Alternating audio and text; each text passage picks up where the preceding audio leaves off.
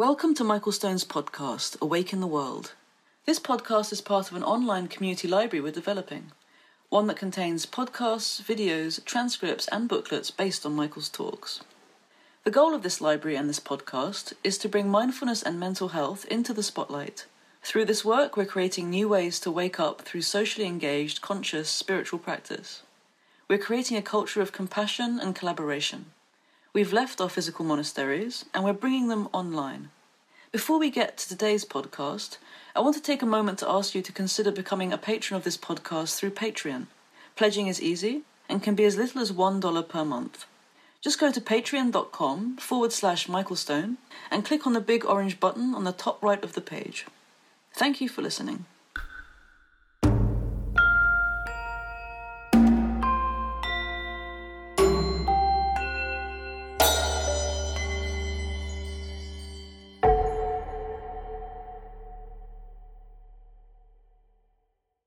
Good evening.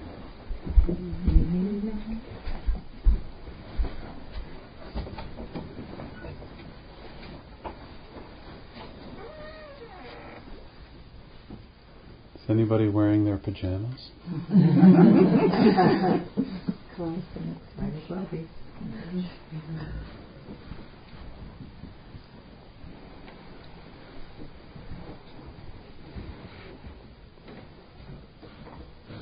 So something interesting happens when we come together like this and we practice all day.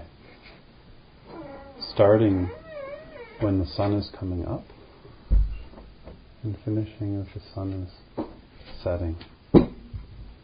And some parts of the day are hard work. Mm-hmm. You're asked to sit with a partner and express yourself. And you can't fake it. You're asked to put your body and mind into new patterns. And you can't fake it. And then you face yourself. And this is an important practice.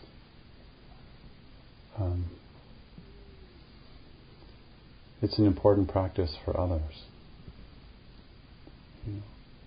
You might be aware that some of your patterns of addiction and anxiety and so on are not helpful for you. But sometimes we don't realize how much trouble they cause the people around us. And all that energy we're spending being caught up in our addictive patterns, we could be spending taking action in the world, because the fish really need you right now.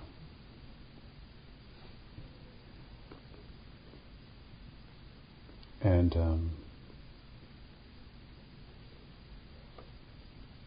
so do trees, and so does your family.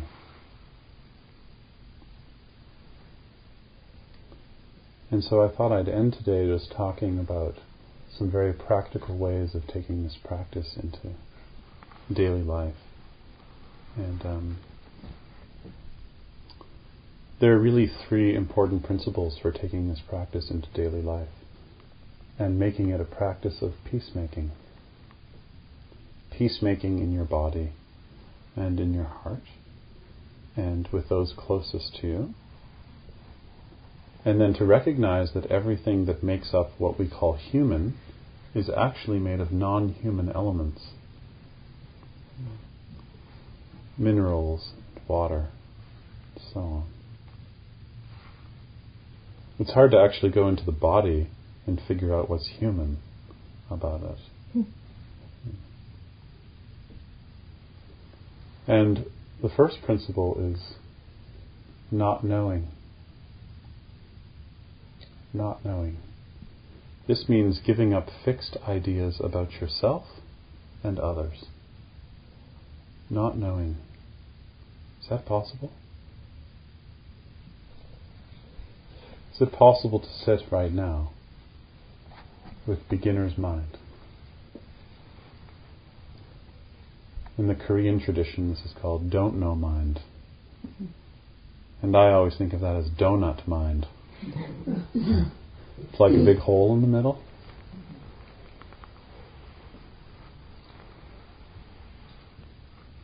Not knowing. So this means that when we practice sitting, we listen to sounds without deciding about them. We feel the breath without deciding about it. And we sit with uncertainty. And this gives us tremendous security.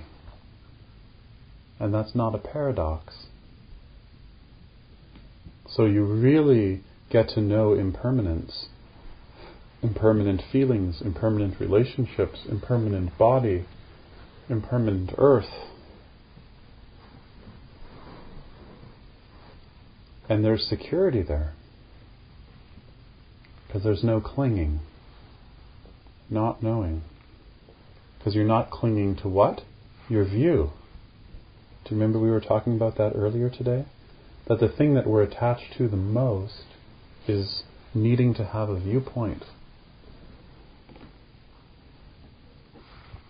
What happens if you stop finishing your lover's sentences for them? You ever tried this practice?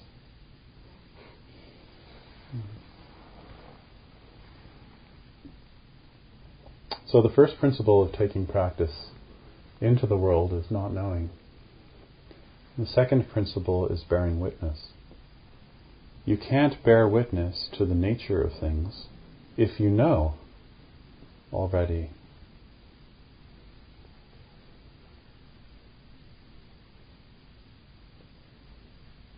Bernie Glassman stopped doing retreats in the Zendo and started taking people to Auschwitz and sitting on the railroad tracks in Auschwitz, outside the gas chambers,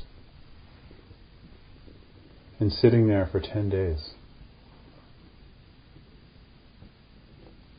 And someone said to him, why go to Auschwitz? And he said, because all my life I grew up knowing about the Holocaust and wanting to understand it and so on, and reading about it. And then one day I realized, there's no way I can understand what happened. How is it possible that so many people were murdered by so many people? How is that possible? And so he realized that the only way to know is to go sit on those railroad tracks in silence and bear witness. Not knowing. Giving up your fixed ideas and just watching. And then they went to Berlin the year after and sat outside the heroin parks and just watched. And now he teaches retreats where you go out into the streets for 4 days with no money, no place to stay, no food, and you walk around your city for 4 days and just bear witness and look around. This is your community, without rushing and without having any money. And then you see the shadow of your city. And people find unexpected forms of love in that. Bearing witness. Bearing witness to the suffering of others. Suffering with them. Compassion. Calm means together, like community. Pathos means to suffer together. Being compassion. I know you're suffering. We talked earlier today about somebody who's witnessed very profound suicides. And that person knows something about suffering. You know something about suffering. And so now you know how to work with your suffering. That's what this practice is. If you want to know about your next life, you're not going to find out in this practice. This practice is about bringing your suffering to an end in this life. It's not about much else.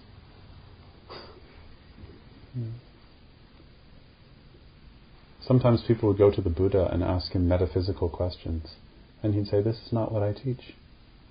I teach suffering and the end of suffering." It's very clear. And the third principle is taking loving action.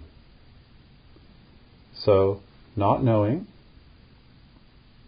bearing witness, and then out of bearing witness, taking loving action.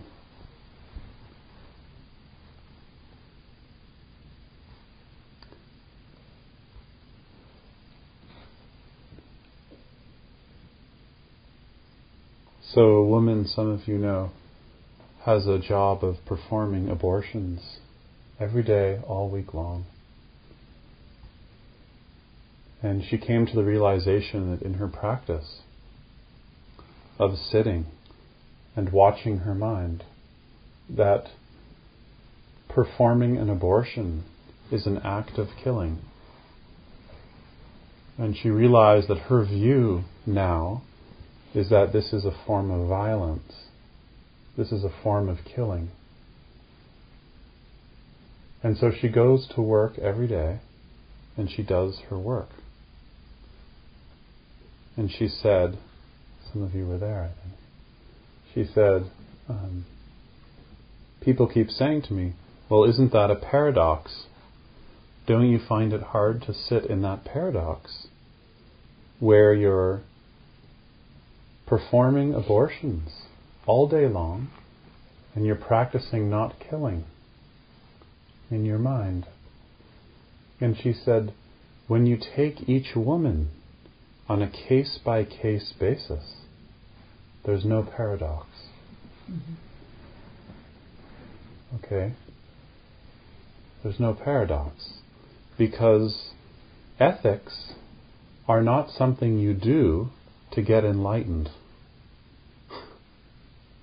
Ethics are just an expression of enlightenment. That's why you can't do ahimsa. You can't be nonviolent. You just are nonviolent.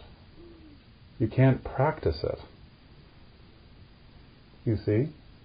So we sit and sit, and then once in a while, a student wakes up.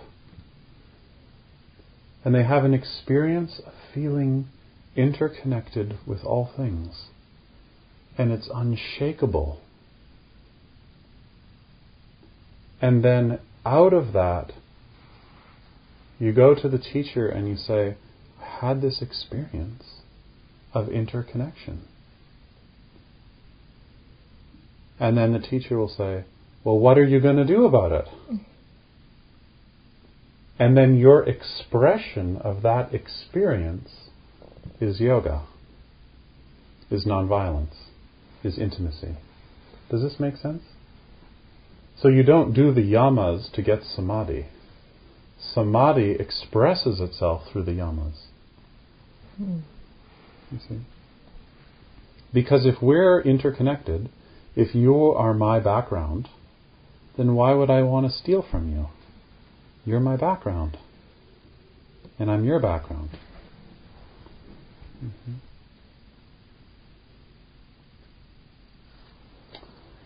So I just want to read a little passage here by my hero Gary Snyder, called Atomic Dawn.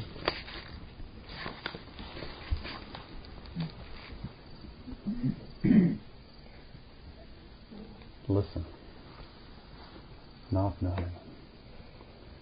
The day I first climbed Mount St. Helens was August 13th, 1945. Spirit Lake was far from the cities of the valley, and the news came slow. Though the first atomic bomb was dropped on Hiroshima August 6th, and the second dropped on Nagasaki August 9th, the photographs didn't appear in the Portland Oregonian until August 12th. Those papers must have been driven into Spirit Lake on the 13th. Early the morning of the 14th, I walked over the lodge to check the bulletin board. There were whole pages of the paper pinned up, photos of a blasted city from the air, the estimate of 150,000 dead in Hiroshima alone. The American scientist quoted saying, "Nothing will grow there again for 70 years. The morning sun on my shoulders, the fir forest smell, and the big tree shadows, feet in thin moccasins feeling the ground, and my heart still one with the Snow Peak mountain at my back." Horrified, blaming scientists and politicians and governments of the world, I swore a vow to myself, something like, "By the purity and beauty and permanence of Mount St. Helens, I will fight against this cruel destructive power and those who would seek to use it for all of my life."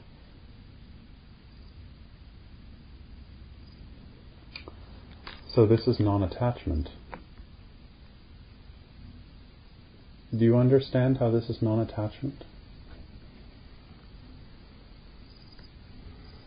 You see, because non-attachment means action. So you sit and you watch thoughts coming through the mind, one after another, and then you slowly start to see that these aren't even mine. Who is thinking these thoughts?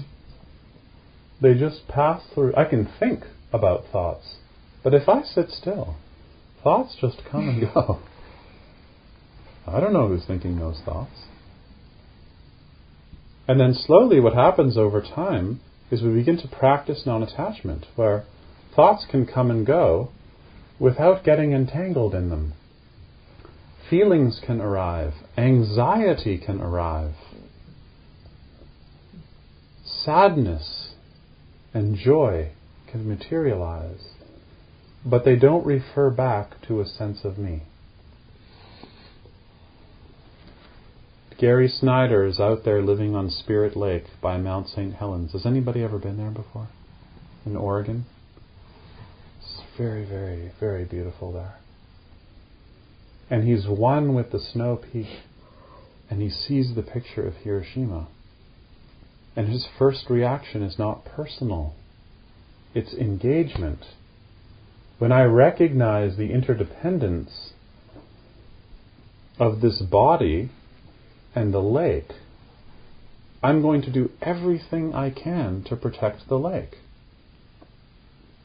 And I'm going to tie myself to the freighters delivering coal on Lake Erie to protect the lake, to protect the water. And somebody else is going to write a poem about it.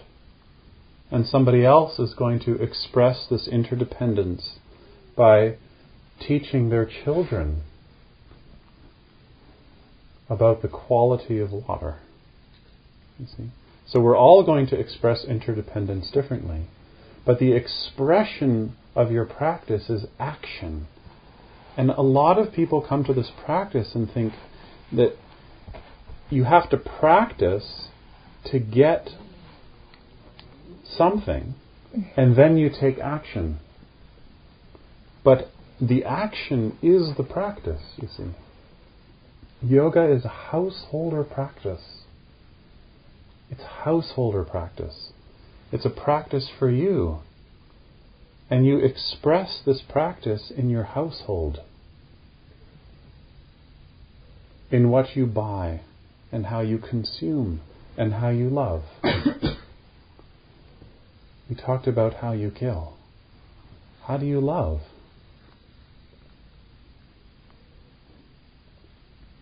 And you love by letting go of your view. Because you can't love somebody. It's not personal. But when you allow somebody to be themselves, then love just shows up. In the absence of greed, generosity just shows up. You don't have to practice generosity. You work with your capacity for greed, and in the absence of greed, generosity shows up. You work with your capacity for anger, and in the absence of anger, maitri, friendliness shows up. Loving kindness. You work with your capacity for distractedness, and in the absence of distractedness, upekshanam shows up. Equanimity. Does this make sense? Not knowing, bearing witness, taking loving action. At the end of the Bhagavad Gita, this is my favorite passage in yoga mythology. Arjuna, after so much struggle, and then finally having this awakening experience, turns to Krishna and says, Krishna, why has all this happened to me? Have you ever had this experience? Where like you go through some big transformation and then you think to yourself, why did this happen? And then you start a whole new crisis because of that question. And Krishna says to Arjuna, the complexity of the conditions that have come together to give rise to this situation that is your life is so complex it's beyond your comprehension. When you have something happening in your life that is unbearable, the complexity of what's gone on for this to happen to you is beyond your comprehension. Why is the wrong question. Why always implies that it's happening to me. And why is always going to give rise to more storytelling. How is this happening? Where is this happening? Where is this sadness? What is this sadness? But not, why is this happening to me? We don't know why about anything. So this is what we mean by not knowing. And then, because you've given up the need to know why, then you can bear witness to what is happening here. And then you can take an appropriate action based on the circumstance.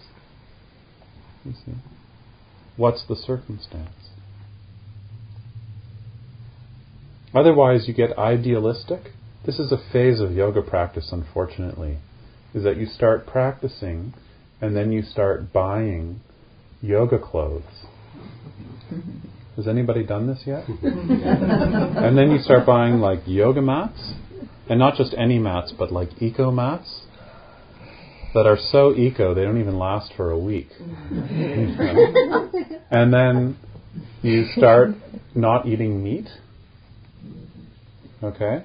And then suddenly you can't travel anywhere because like you're vegan, and then people start inviting you to their house for dinner, and like you have to say, no, sorry, I'm vegan on principle.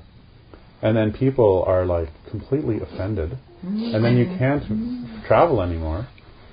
And then you start judging people who eat cheese.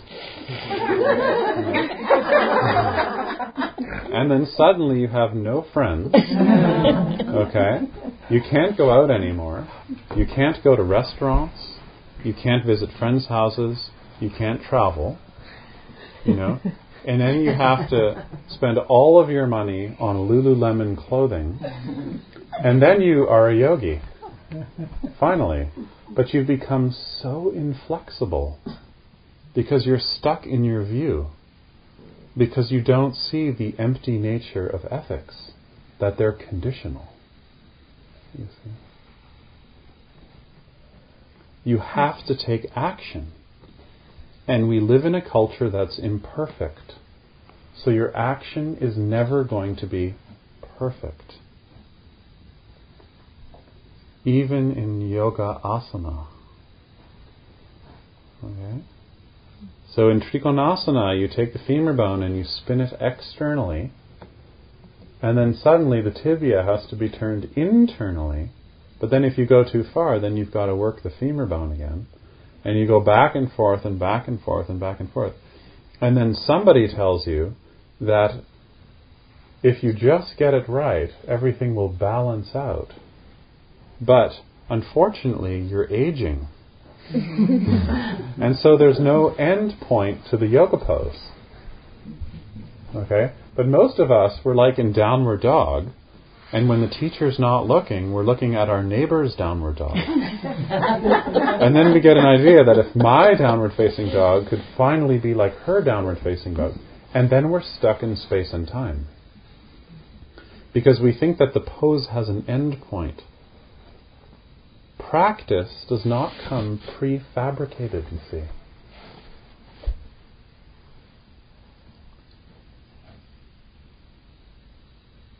So then you start to see that the asana practice is just self-expression. And the self that you're expressing is the ecology of reality in each moment. And so you take Marcia out of there, and you take Melinda out of there, and you take Inya out of there, and you take Stephanie out of there. And then the yoga pose is the nature of reality expressing itself the only way it can in that pattern. But it's not possible when you stick Angela in there. Because nothing about experience refers back to an Angela. Angela is a superimposition on what's actually occurring. It's just a mental construction.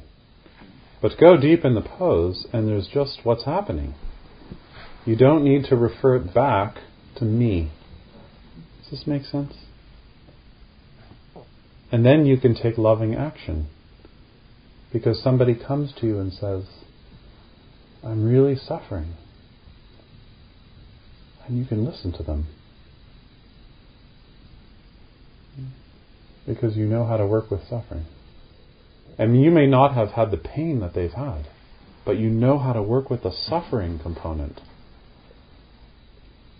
The clinging and the wanting and the desire to get out of our experience.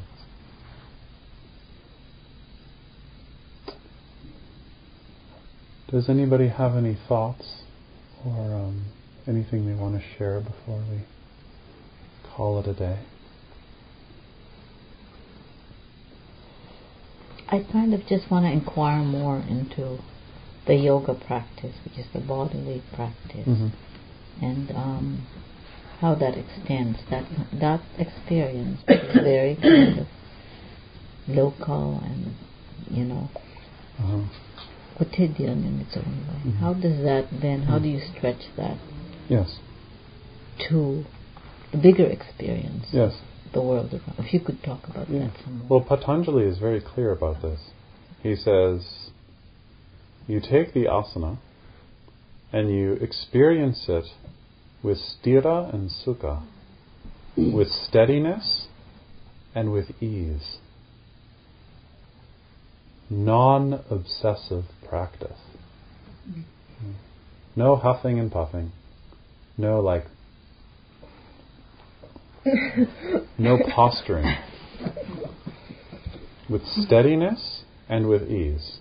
And most people read the Yoga Sutra and that's all they think he says. But then he goes on. And he says, when you enter the asana with steadiness and ease, then the dvandavas, the play of opposites in the mind, come to an end. Okay? So what this means physically and psychologically is that you're in a pose. What's a pose that someone had a hard time with today? Heron? Was that? Our favorite pose, Bakasana. So you're in Bakasana, and it's like my hips are so big, how could I ever lift them up above my head? I'm so fat, and I'm so glad I'm on the retreat because Ben's making light food. Maybe I could keep this up all week. And she's so light, she can practice this. This pose is for young people, or like Indian boys with long arms or something. And maybe I should stick with crochet or whatever. Croquet. Or something. And Patanjali says, but when there's steadiness and ease, it's not so much effort. Then he says, effort relaxes, coalescence arises, and concentration occurs to the point that instead of looking at the arm, we feel the nature of the arm in this pattern, and that's a materialization of reality in this moment. We don't need to get anywhere. We're exploring the heron pattern, you see? Without attachment or aversion, just exploring the heron pattern with steadiness and ease. And then it's no longer me practicing with this arm. There's just what's being felt. A rotation here, heat there, negative sensation, positive sensation. You drop into feeling and become a heron, you see? Because all the middle poses in the sequences are all named after animals. And you become these animals, you see, and then the opposites stop. Okay? This is a homework assignment for you this week. Okay? See if you can go through a whole week without making opposites. Without deciding things in terms of opposites. Okay? And then he says, and when you relate to the body without making opposites, then the body and the universe are indivisible. Because it's not your body. A lot of us in our mindfulness practice has explored this before, where if you close your eyes and feel sensations, you realize they're not happening in a body. They're just happening in awareness.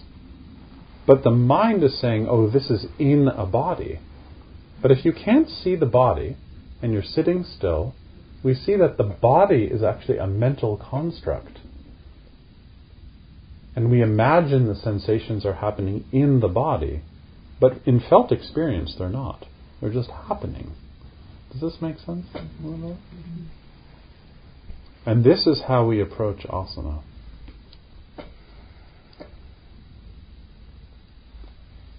And then the mind is involved in the process. You see? So it's not just geometry, but when you're in a class and Melinda or Angela or Ronit are giving you instruction, those are meditation instructions. Concentrate.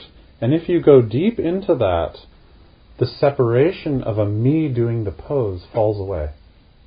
The separation falls away. And what's revealed is no opposites. Just what's happening. No separation. And then you become time.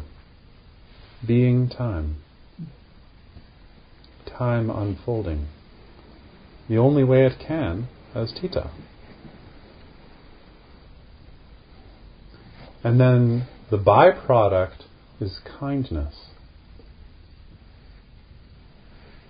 Because I've been taken out of my viewpoint. And then my viewpoint. And then I can take in you. Because I'm not filtering you through my viewpoint. Because I'm used to it being traumatized, interrupted now. Spiritual practice is just clever ways of traumatizing the ego in hopefully a kind of elegant way.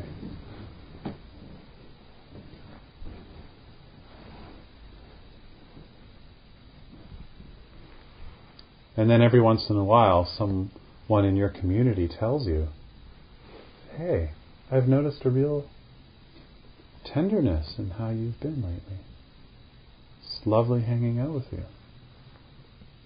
Or someone else like Sherry says, you're really being a bitch off the cushion.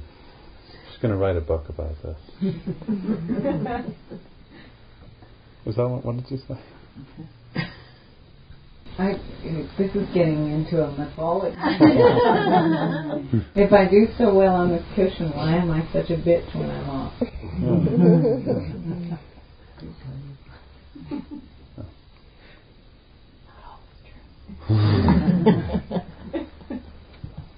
So to conclude, your family really needs you. And the people you live with need you to practice. Your kids really need you to practice.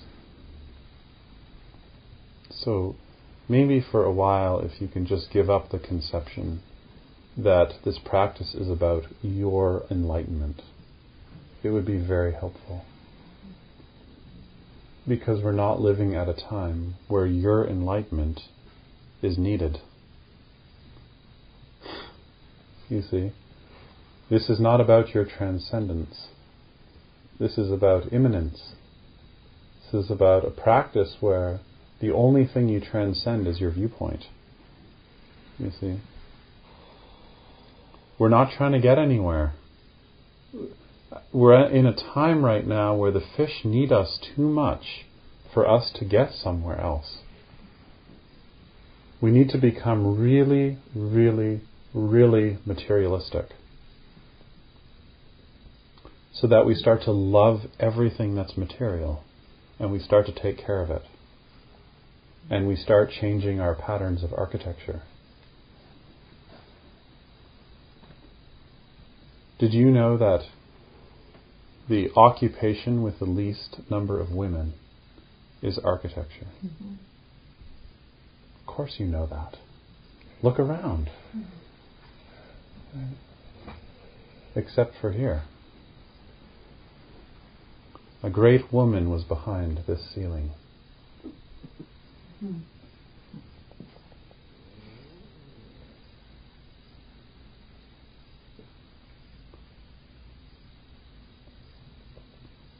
The buildings need you. So if you practice, you can start to work with all that energy you're spending worrying and, what did Pat say? Planning.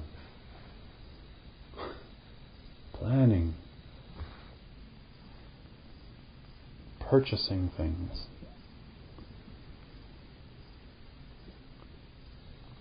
And you don't need anything to practice. You've got it all right now.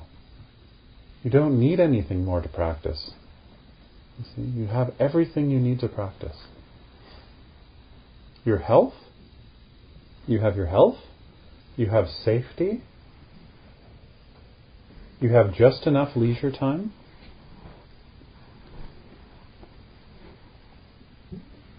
And you have a community.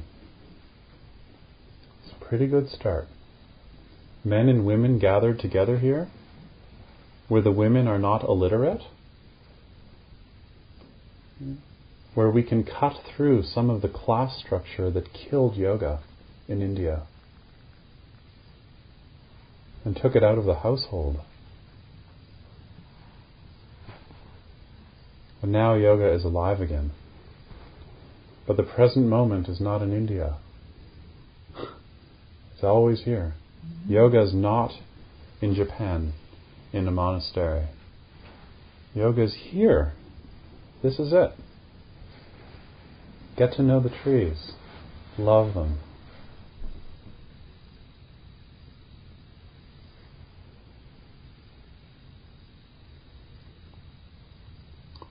So let's finish chanting. In English for a change.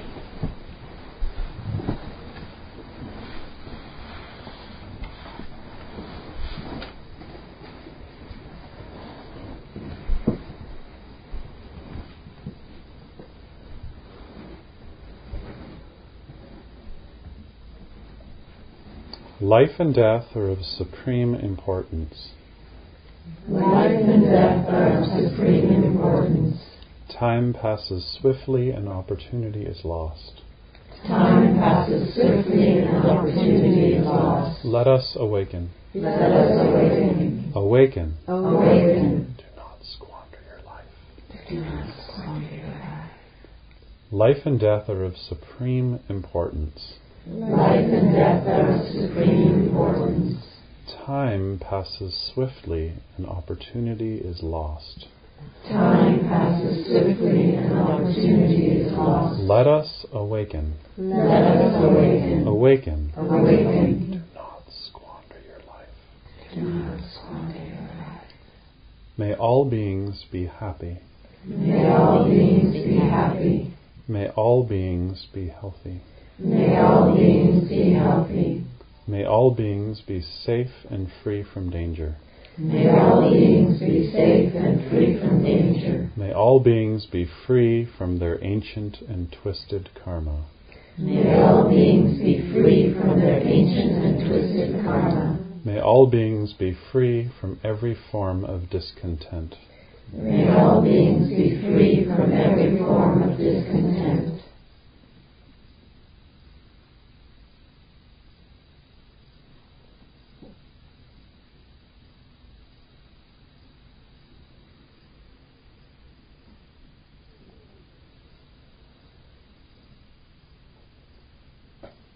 Namaste. Namaste.